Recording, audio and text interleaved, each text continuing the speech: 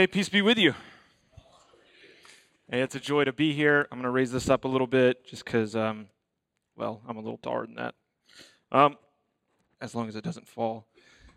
As Brandon said, my name is Joseph Turner. I am the founding pastor of Sojourn Heights, and I just want to start by saying that it is a tremendous joy and an outrageous honor to be here on this particular day with this particular group of people, and to see this room filled with so many beautiful faces of diverse backgrounds and ethnicities and realities and stories. Because, as Brandon said, 10 years ago, 5 years ago, we started here in this room. And I want to be honest, all this beautiful staging wasn't here at that time. Did you catch that? Okay, I wasn't being serious. But no, we started here in this room, and I can still remember. I try not to reminisce too much because I'm not up here to reminisce. I'm up here to preach. But I remember that day, October 10th, 2010, literally like it was yesterday. I remember my wife and I, we lived over in the Nor Hill section of the Heights, and I remember just waking up that morning with an overwhelming sense of anticipation and joy of what God might do, both in the gathering that we started that Sunday evening, and then by His grace, through His Spirit, for many, many more Sundays to come.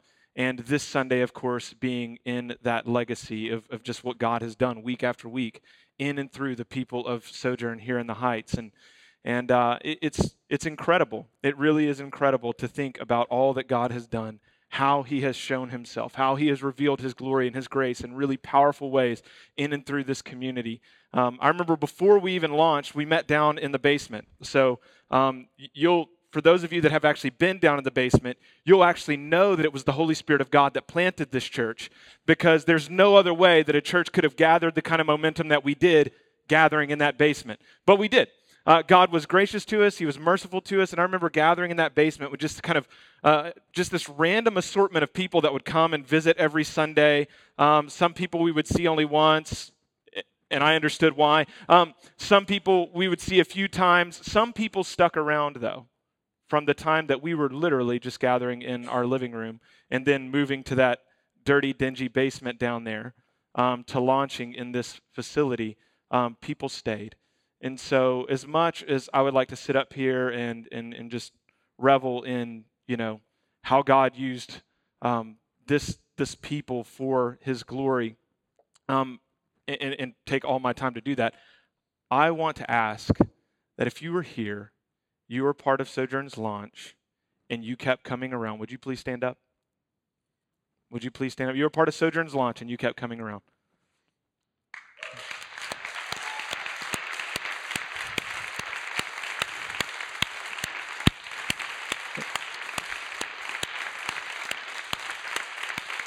Stay standing, stay standing, stay standing, stay standing, stay standing. When we set out, we said, by God's grace, this place would grow and multiply to be a blessing of God to this neighborhood and to this city. We said we would plant not a church, but churches. Soak it up. Look at what God has done through your faithfulness. You stayed, even whenever I couldn't. You guys stayed. And to me, that's a tremendous, tremendous mark of God's grace and providence for this community. So soak it up. Enjoy today, friends. And all of you that have joined since, I pray that you would continue to enjoy the spiritual legacy and heritage of this church. Although it's still young, look at what God has done in 5 years. Can't imagine what He'll continue to do 5, 10, 15 years from now, how His glory will be revealed in this place. So thank you, guys. Thank you.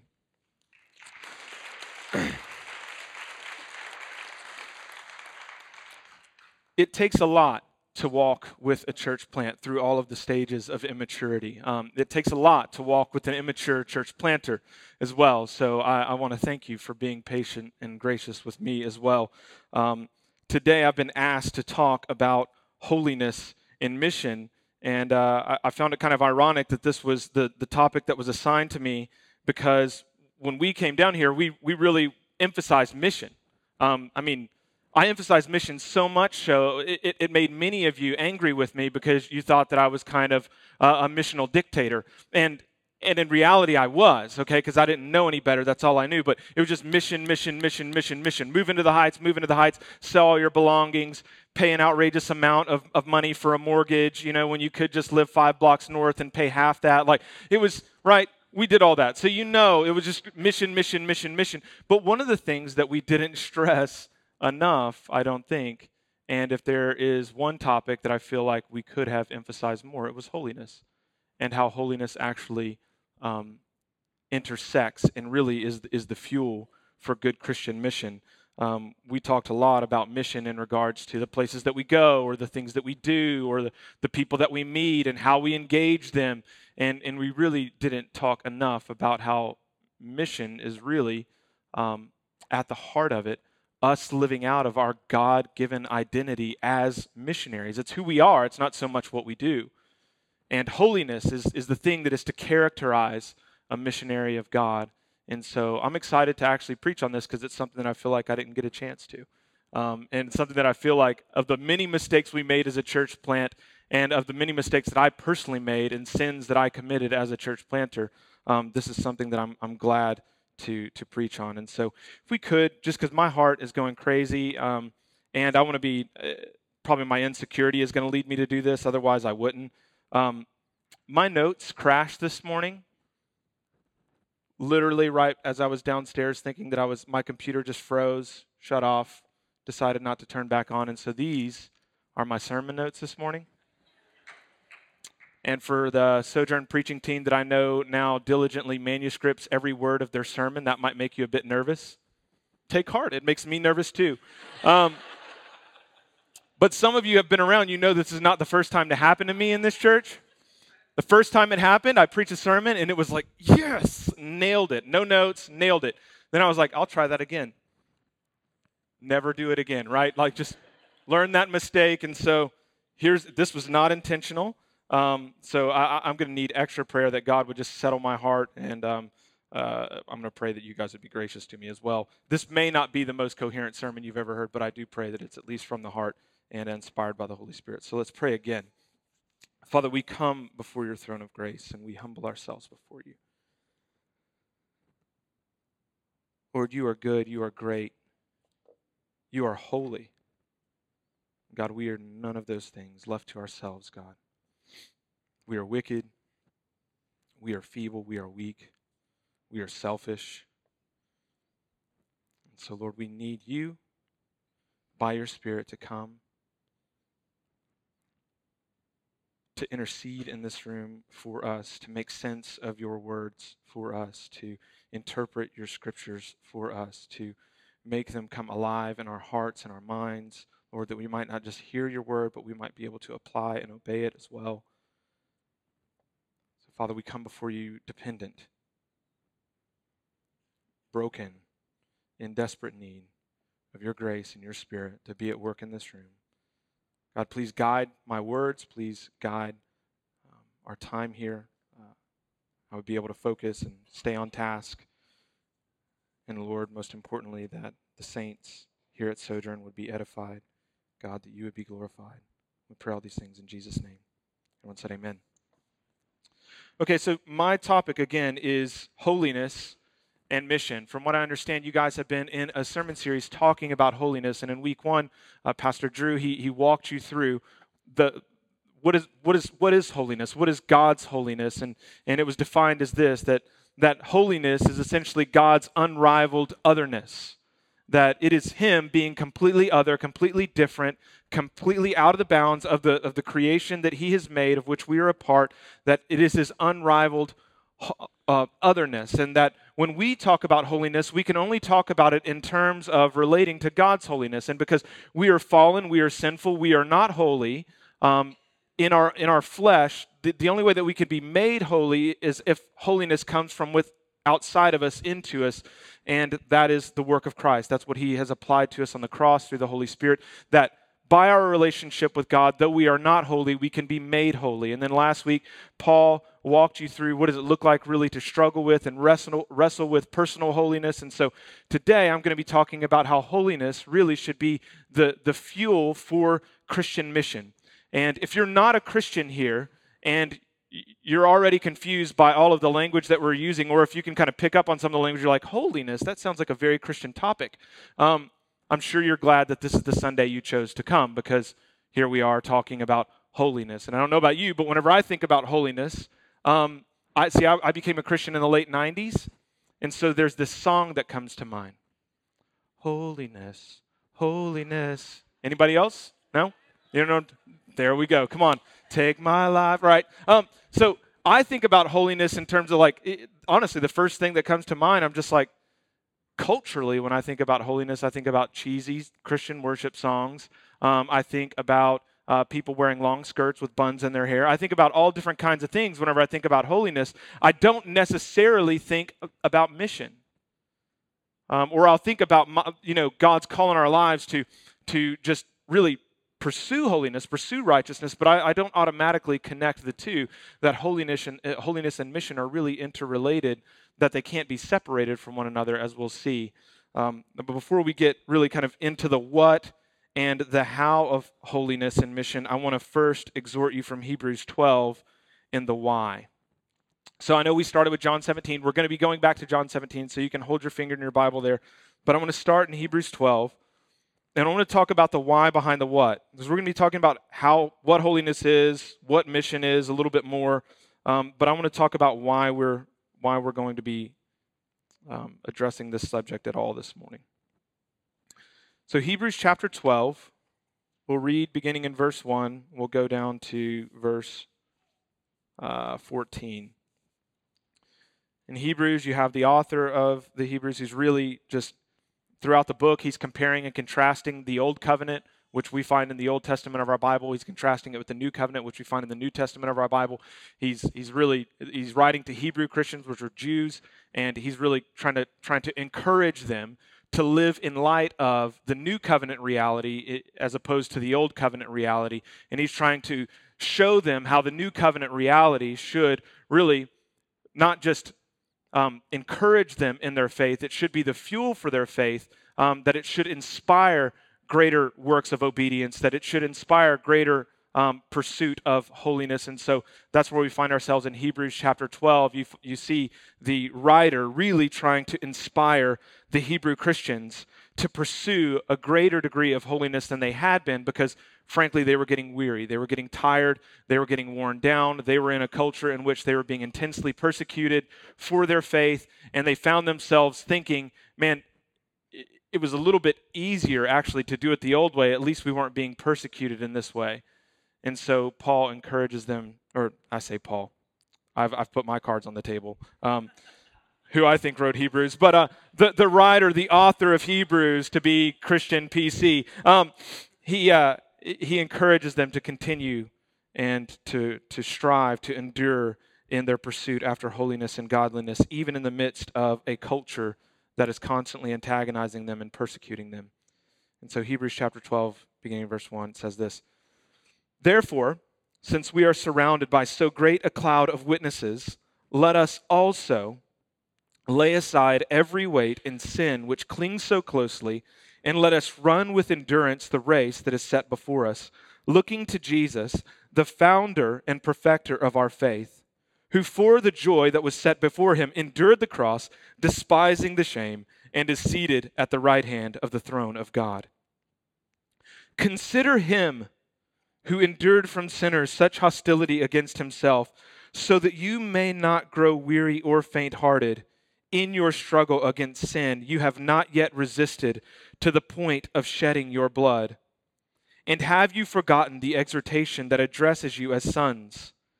My son, do not regard lightly the discipline of the Lord, nor be weary when reproved by him. For the Lord disciplines the one he loves and chastises every son whom he receives. Verse 7, it is for discipline that you have to endure. God is treating you as sons. For what son is there whom his father does not discipline? If you are left without discipline, in which all have participated, then you are illegitimate children and not sons. Besides this, we have had earthly fathers who disciplined us, and we respected them. Shall we not much more be subject to the Father of spirits and live? For they disciplined us for a short time as it seemed best to them, but he disciplines us for our good, that we may share his holiness. For that moment, all discipline seems painful rather than pleasant, but later it yields the peaceful fruit of righteousness to those who have been trained by it. Therefore, lift your drooping hands and strengthen your weak knees, and make straight paths for your feet, so that what is lame may not be put out of joint, but rather be healed. Final verse. Strive for peace with everyone and for the holiness without which no one will see the Lord. And so again, the writer of Hebrews is writing to the Hebrew church who are experiencing intense persecution, all kinds of opposition, and it is beginning to wear on their walk with the Lord. It's beginning to wear on their journey, if you will. They're starting to become discouraged. They're starting to, once again, follow the patterns of their forefathers, which was this, to allow the idols of the culture around them to begin to permeate the boundaries, the spiritual boundaries of the church. And it was beginning to change the way in which they worshipped. It was beginning to shape them in some ways that made the writer of Hebrews deeply concerned for them. And so he writes to them, and what he does is he asks them to recall, in chapter 11, which we didn't have time to read, he asked them to recall the faith of their forefathers and how their forefathers, from Abraham to Moses to Noah to all of them, had endured through some very extreme and trying circumstances. They had kept the faith, they had endured, they had persevered, and by their faith they had accomplished and they had done great and mighty things for God. And so he reminds them, he says, hey, don't grow weary, don't give up. Or he says, I know you're weary, but don't give up. Remember the faith of your forefathers. Remember the faith of those that went before you. Remember how they toiled and how they strived and how they worked and how they labored in the midst of an immensely trying and troubling circumstances. Remember them. But don't just look to them. Look to Jesus. Look to the one who is the founder and the perfecter of your faith, who, though the cross stood before him, he endured it, and he endured it with great joy, and he did it all for you. And so in your struggle, in the culture, in the world in which you live, don't lose heart. Remember that your faith, the Christian faith, the journey, the walk of discipleship with Christ is not one that excuses you from trial and trouble. But by Christ and through his grace and through the power of the Holy Spirit, you can endure the trial and trouble that you face because God is with you in Christ. So he says, remember. And the reason why he's reminding them of those people, and the reason why he's pointing them back to their lineage, and the reason why he even points to this imagery of discipline, which I'll just take a few minutes to unpack, is because Hebrews, Jews that had become Christians, would have been very familiar with the purpose and the reason for which they were called and saved in the first place. And if you track the Old Testament, you look, whenever God redeemed the children of Israel from Egyptian bondage, you see this in Exodus chapter 19, it says that I brought you out of Egypt. Why? So that you would be a holy people. You would be a royal priesthood.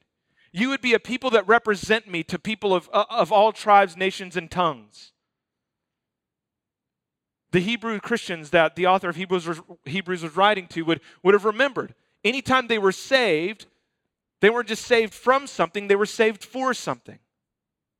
You were saved so that you would be a holy people. They're reminded this again in Leviticus chapter 19, whenever they are delivered the law, both the moral law and the ceremonial law and the social law that they were given. They're reminded the reason why the law has been given to you is so that, the reason why you were delivered, the reason why the law is given to you is so that you would be a people that reflect God's glory and goodness upon the canvas of all creation.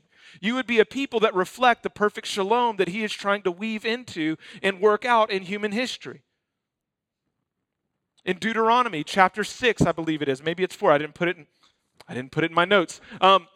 But maybe it's 4, maybe it's 6. It's an even number, and it's right there at the beginning. I'll put it this way. In Deuteronomy, after God gives the law, and he says, the reason why I'm giving you the law is so that you would obey it, and by obeying it, all the peoples of the world would look at you by your obedience and say, what a great and mighty and wise God this people must serve. And so he's reminding, the author of Hebrews is reminding them of their spiritual heritage, because he's essentially reminding them all that you're enduring, all that you're fighting against, all the toil, all the trouble, all the trial that you're experiencing is something that is common to the people of God. But remember, you were not saved for yourself. And so you are going to live in this world, and in this world there is going to be trouble. But you should not allow the troubles that you experience to cause you to drift away from your central purpose and function as the people of God, which is reflect His glory, to reflect His goodness upon the canvas of all creation, so that people from every tribe, nation, and tongue might see and behold the goodness of the God whom you worship. So he encourages them. Keep it up. Don't give up.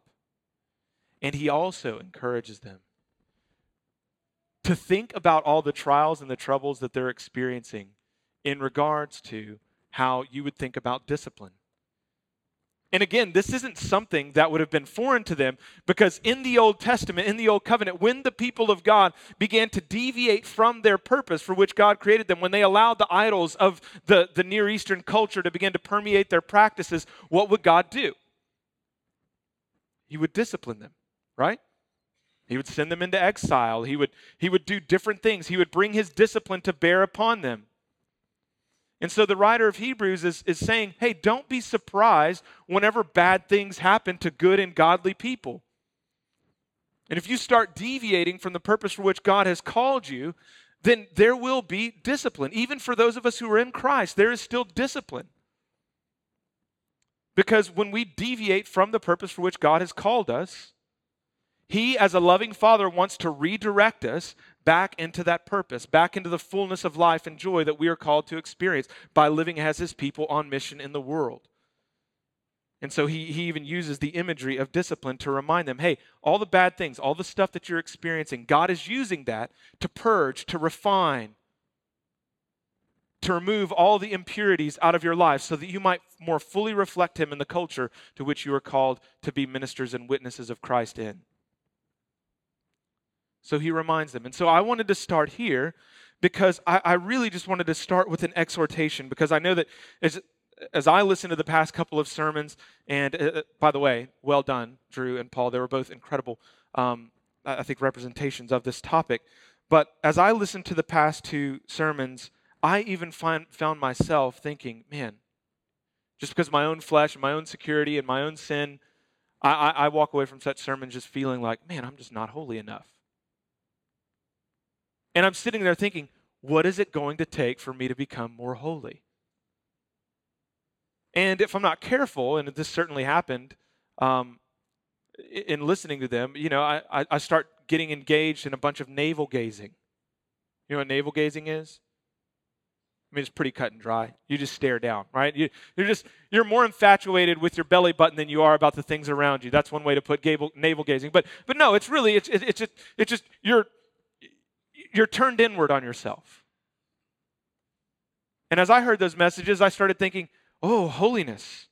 Holiness, that means I got to do this. I got to pay more attention to my sin. I got to repent more. I'm going and I'm asking my wife, and I kid you not, like this was a conversation at least a couple weeks ago. I'm just like, where are my blind spots? What am I not seeing? Like I don't know if I was that frustrated, but I was kind of frustrated. I'm just like, tell me. She's like, well, babe, she was being nice. I'm like, don't be nice about it. Tell me. Punch me in the face. Like I want to know. Like I need to repent of this stuff, but I can't repent for that which I don't know exists. So tell me.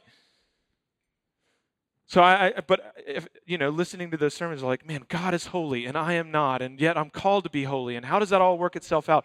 I don't know if you're like me at all, but the temptation and the inclination that I began to find in my own heart was that it started to draw me inward and kind of get into that downward spiral of trying to fix myself. And if we do that, if we focus more on our own personal holiness, and we do that to the detriment, or if we do that to the detriment of not living into the purpose for why we're even called to be holy, then we're missing the mark. We're called to be holy. First and foremost, yes, because it delights and pleases the God whom we serve, who he himself is holy. But secondly, we're called to be holy so that we might reflect his glory and goodness upon the canvas of all creation, so that the world in which we live might look upon our holiness, our God's otherness that has been imputed to us through Christ, and they might be intrigued to know more about him. And so my exhortation, my encouragement to start out is, don't allow the pursuit of holiness to become a self-centered, self-absorbed endeavor, which sounds kind of ironic, but it can become that. And if we were to just kind of zoom out and think about some examples, it probably wouldn't be too hard to find many examples of people who are what we might consider by every moral standard holy people, but they are 100% completely disengaged from the world in which they live, and thus they are rendered completely ineffective as missionaries for God's glory. I know many of people that are focused on holiness. They're good, they're righteous, they're all of those things, but they have not seen a single person in their life come to know Christ. Their holiness is missing a component. It's because holiness is meant to be all about mission. And so, if you would, turn with me to John 17. If you have your finger there, I want to look at kind of the what of holiness. I'm just going to why are we even talking about this? Why does holiness matter when it comes to mission? Now I want to look at a prayer of Jesus to his disciples and really kind of look at the what of holiness, and that's where we'll spend the rest of our time, and then we'll pray and then we'll leave. So as Brandon read earlier, John chapter 17, beginning in verse 6, of course you have Jesus who is spending the final moments of his life before his crucifixion with his disciples, and he offers up this prayer. It's a very famous prayer. It's known as the high priestly prayer. And in this prayer, we find what I think are the essential components of understanding how personal holiness and God's mission actually intersect with one another. And how you can't really have holiness without mission. You can't have mission without holiness. How those two things are not meant to be separated ever, but they're always meant to go together hand in hand with one another. So Jesus in John 17 verse 6, he says, I have manifested your name to the people whom you have gave me out of the world. Yours they were, and you gave them to me, and they have kept your word. Now they know that everything that you have given me is from you. For I have given them the words that you gave me, and they have received them, and have come to know in truth that I came from you, and they have believed that you sent me. Now, verse 9 is key. I am praying for them. I am not praying for the world, but for those whom you have given me, for they are yours. All mine are yours, and yours are mine, and I am glorified in them. And I am no longer in the world, but they are in the world, and I am coming to you. I'm going to stop right there. So Jesus begins this prayer to the Father, and he essentially lays out the work that he has been committed to.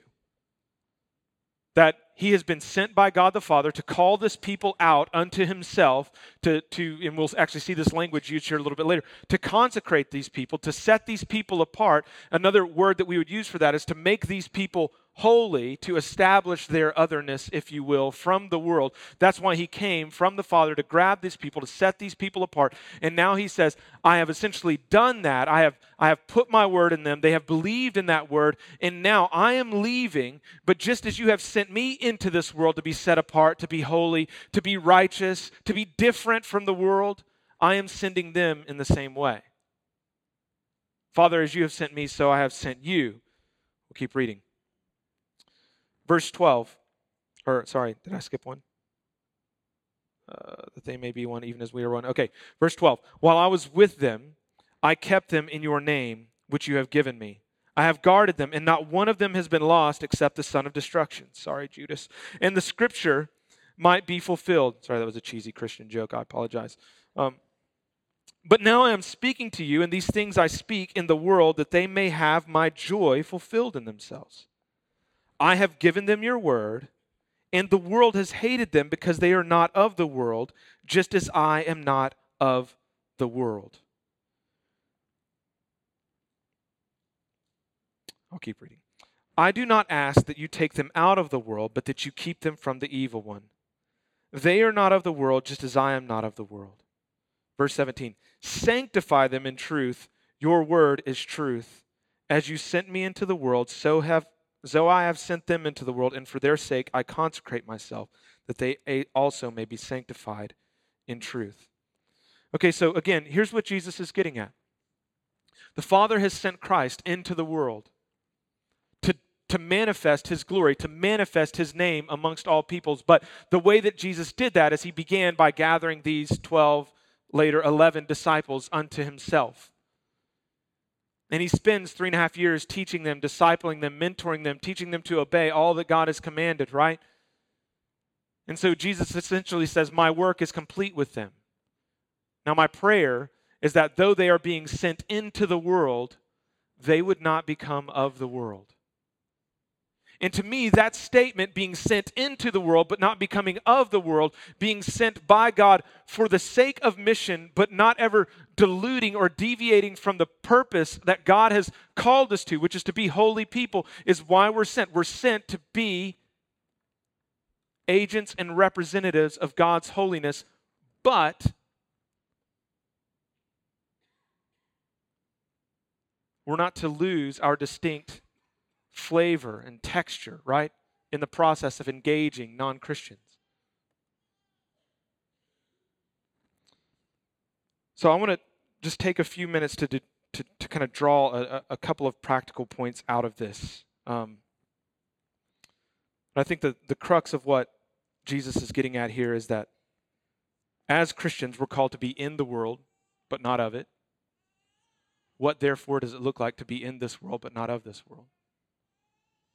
What does it look like to be in, but not of? What does it look like to be sent, but holy, in other words? What does it look like to be a missionary, but a godly one? What does it look like to be sent, but sanctified? Right? What does it look like to be an alien in the culture, but not be completely alienated from the culture in which we live? I think there are a couple of things we can look at. One thing that I noticed, and I do believe this part was in my notes, I don't know if the last 10 minutes was, but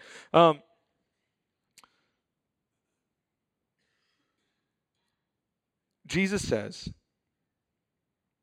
verse 14, I have given them your word, and the world has hated them because they are not of the world, just as I am not of the world. I think if we're going to talk about holiness and mission, we have to understand right out of the gate that being a Christian on mission does not mean that everyone is going to be your friend.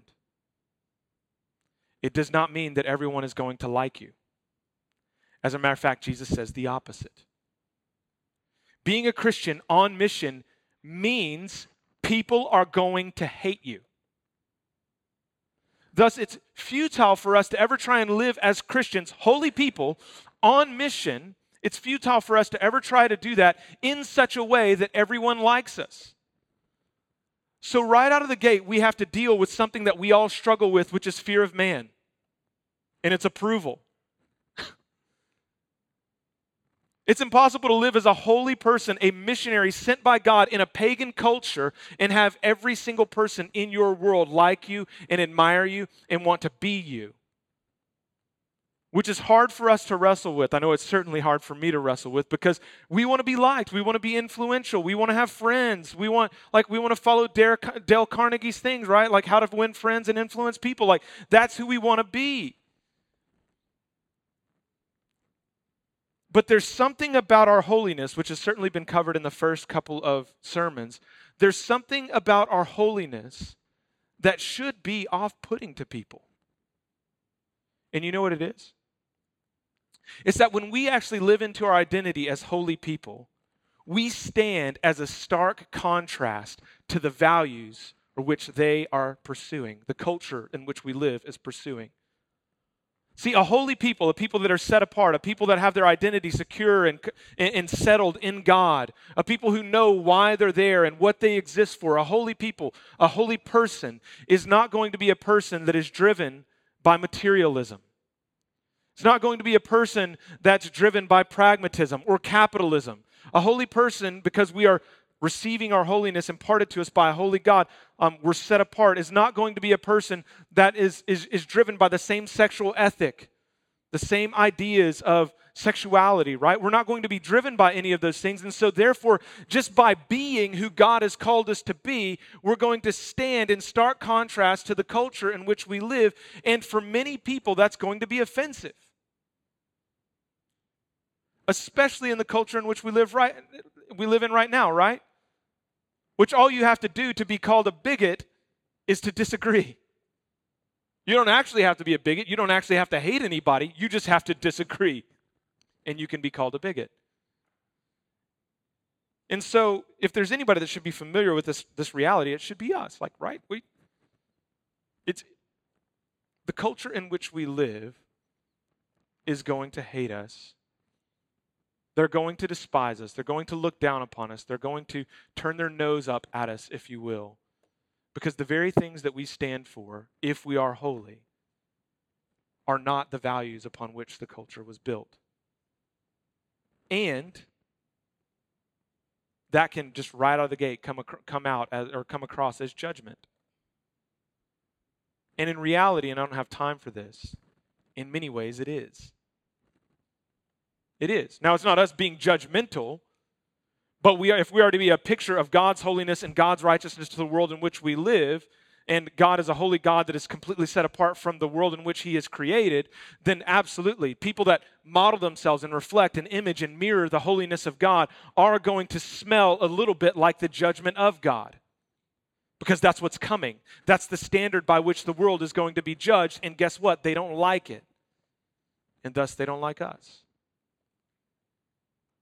And so I want to say this, and this is one of those things that I'm going to say, and I don't know how to tell you to work it out. Okay, so I feel bad for doing it.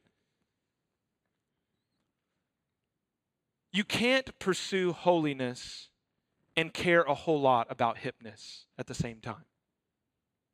Now, some of you might be like, that's funny coming from a guy with your haircut and tattoos, and you like fit the textbook definition of a hipster up there. We've all got our problems, okay? I just wear mine on my sleeves, literally. But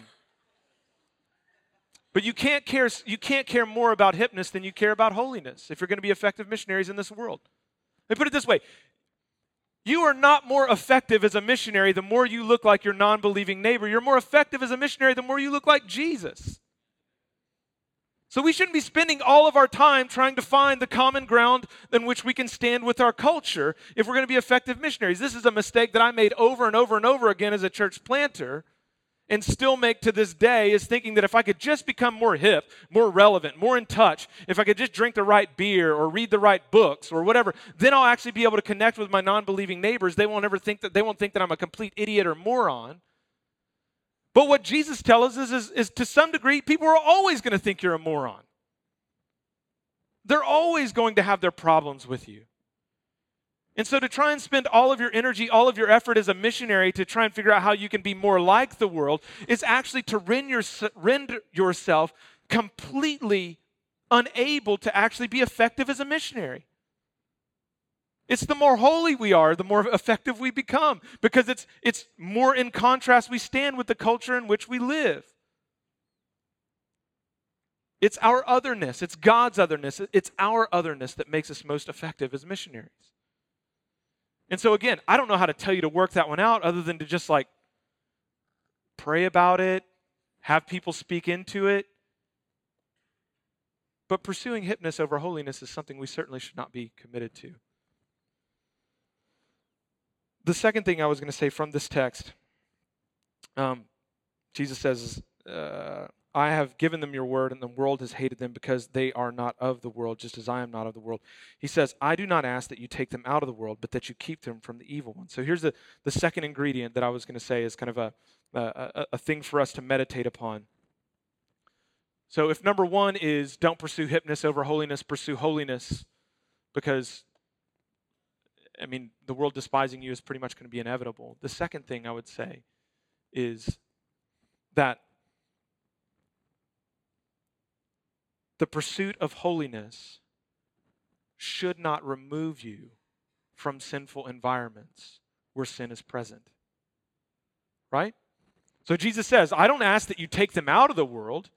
In other words, he's saying, I'm not asking that you take them out of dark and sinful environments. I'm not asking that you extract them and kind of create this isolated huddle, this holy huddle over here that's separate from the culture. I'm not asking that you create kind of this distinct group of people that is distinctly separate from the world in which they live. No. He's saying, I'm actually asking, God, that you would strengthen them in such a way that they can go as deep as possible into the world in which they live, that they can go way deep into the darkness, but they will not lose the light that's in their heart.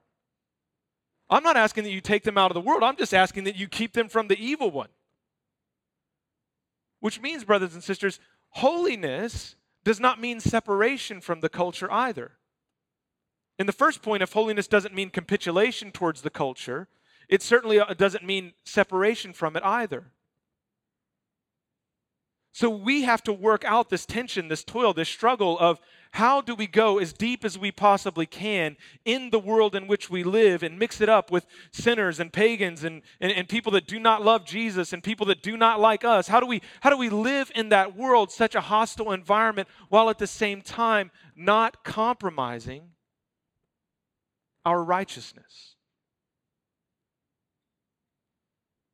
And so, brothers and sisters, it's this struggle to which we are called to when we talk about holiness and mission. It's the struggle to not become so like the culture that we lose our distinct flair and texture and our call and purpose as the people of God. But it's also to not become removed from the culture so as they don't actually get to see what it's like to live and follow God.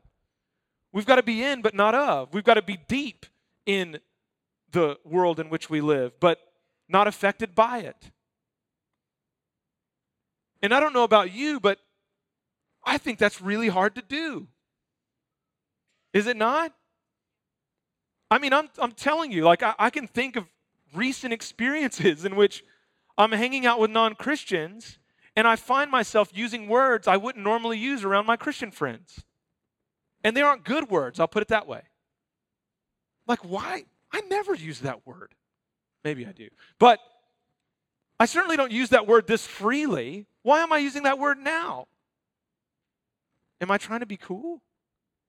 Am I trying to show that a four-letter word, Christians can do that? That's not a pastoral encouragement. I'm just sharing a bit of my own struggle here. Like recently. What is it? It's hard.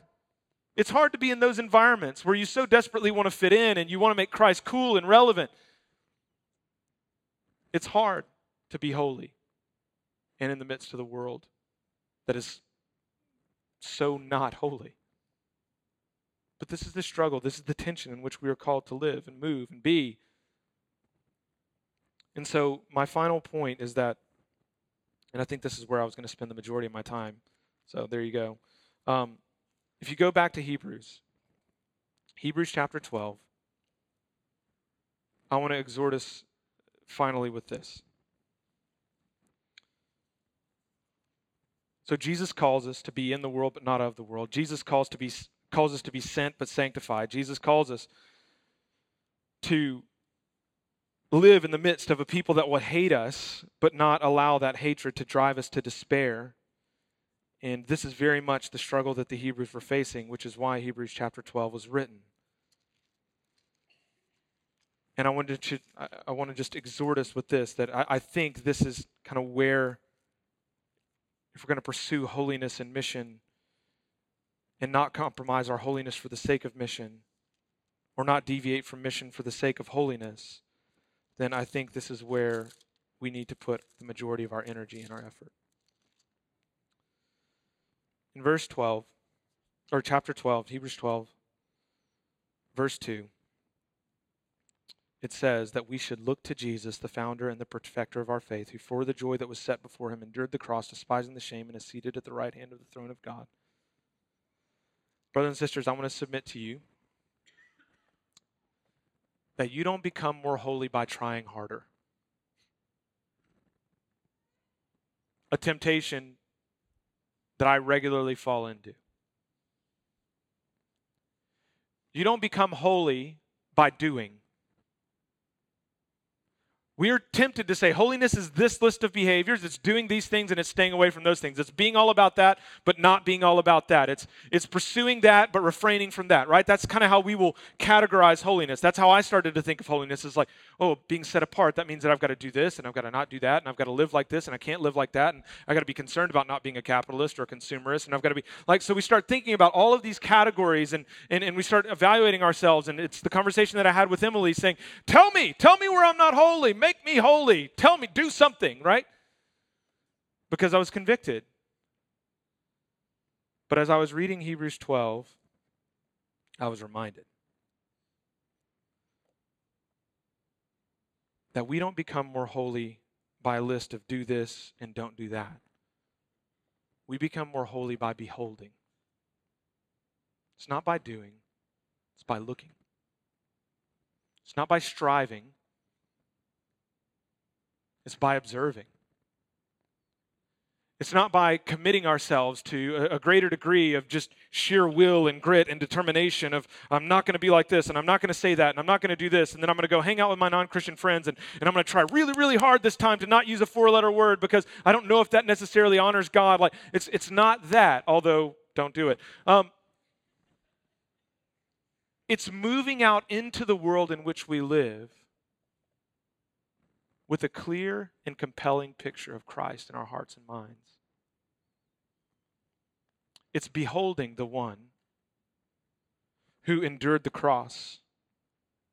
It's beholding our founder and our perfecter of faith. It's beholding the one who is seated at the right hand of the God. It's beholding the one who has already called you holy before you ever were.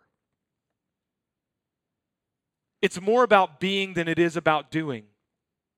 It's more about resting than it is about toiling. And I'm firmly convinced that what the world needs most out of the Christian church is not a bunch of people that are pursuing moral imperatives. But the world needs to see a group of people that are so captivated by the beauty and the glory of Jesus that it has literally changed how we view everything else in our lives. It's changed how we view money. Therefore, when we have conversations about money, it's going to sound a little different. It's changed how we view sex. Therefore, when we talk about sex, it's going to sound different. It's changed how we view our family. Therefore, when we talk about family, it's going to look different. It's changed all of that. And what's changed it? The picture that we have of Christ in our hearts, who he is, what he has done for us, how he has loved us, how he has saved us, to use Old Testament imagery, how he has taken us out of Egypt and brought us into the promised land. It's recalling, it's remembering, it's reflecting, it's rejoicing. It's more contemplative than it is active. Now I know some of you are like, whew, then I can rest. And to some degree, you certainly can. But I want to say this. Faith in Christ, and this is another intent of the author of Hebrews, I believe, faith in Christ is never meant to relax your commitment to holiness. If anything, it's meant to intensify it. But the means by which you pursue holiness, I'm convinced, is not through checklists. It's not through comparisons. It's not through self-flogging and condemnation. It's by looking at the one who has received your punishment for sin and has removed condemnation from you. It's by being so enamored by the beauty of Christ that you want to be like him and you devote your life to being like Jesus. And in devoting your life to being like Jesus, you find yourself more and more in certain environments and certain situations looking less and less like those that don't know him. And in looking less and less like those that don't know him, they're actually getting for the first time a glimpse of what it means to be someone who is devoted to God. And it causes intrigue and it causes questions. And I was just sharing on the phone with a friend of mine that, in a conversation, we lived in Reno for a bit before we were here, and hanging out with a group of guys, and we were hanging out with some non-Christians. And these non-Christians were deeply intrigued by the way that us men talked about our wives and talked about our kids. And it was through us being completely other and different in the way that we talked about our wives and talked about our kids that actually gave an open door for a conversation about Jesus. Well, why do you do that? Well, it's because of this. It wasn't because we were drinking IPAs and dropping F-bombs. Again, not that I would say you should do that. It's because we had something that they didn't have. And that something, to some people, is the stench of death. And they're going to hate you for it. But to others, whom God has prepared for himself, it's going to be the aroma of life. And they're going to come to Christ because of it. So please, Sojourn, as you move out into the heights and in greater Houston and you live lives following and pursuing Jesus, my great encouragement to you would be to pursue holiness, absolutely. But to pursue holiness by looking to Christ and falling more deeply in love with him, to put yourself in situations and environments in which you can be more aware of who Jesus is and what he's done. Through Sunday gatherings, through neighborhood parishes, through conversations with your brothers and sisters in Christ. I used to say this all the time, and again, it used to frustrate some of you because come from different church backgrounds. I used to say, I don't want to be told the right way to live my life. I want to be reminded of the goodness of God first and foremost before you ever tell me what to do. It would frustrate some because you'd be like, wait, well, if you're caught up in something, I need to tell you to knock it off. Yeah, tell me to knock it off. But I want to be reminded into obedience, not browbeaten or browbeaten into obedience. I don't know about you. But put yourselves in environments where you can be reminded of the goodness and the grace and the glory of God. And from there, move out into the world with great confidence that you're being conformed into the image of Christ. Let me pray.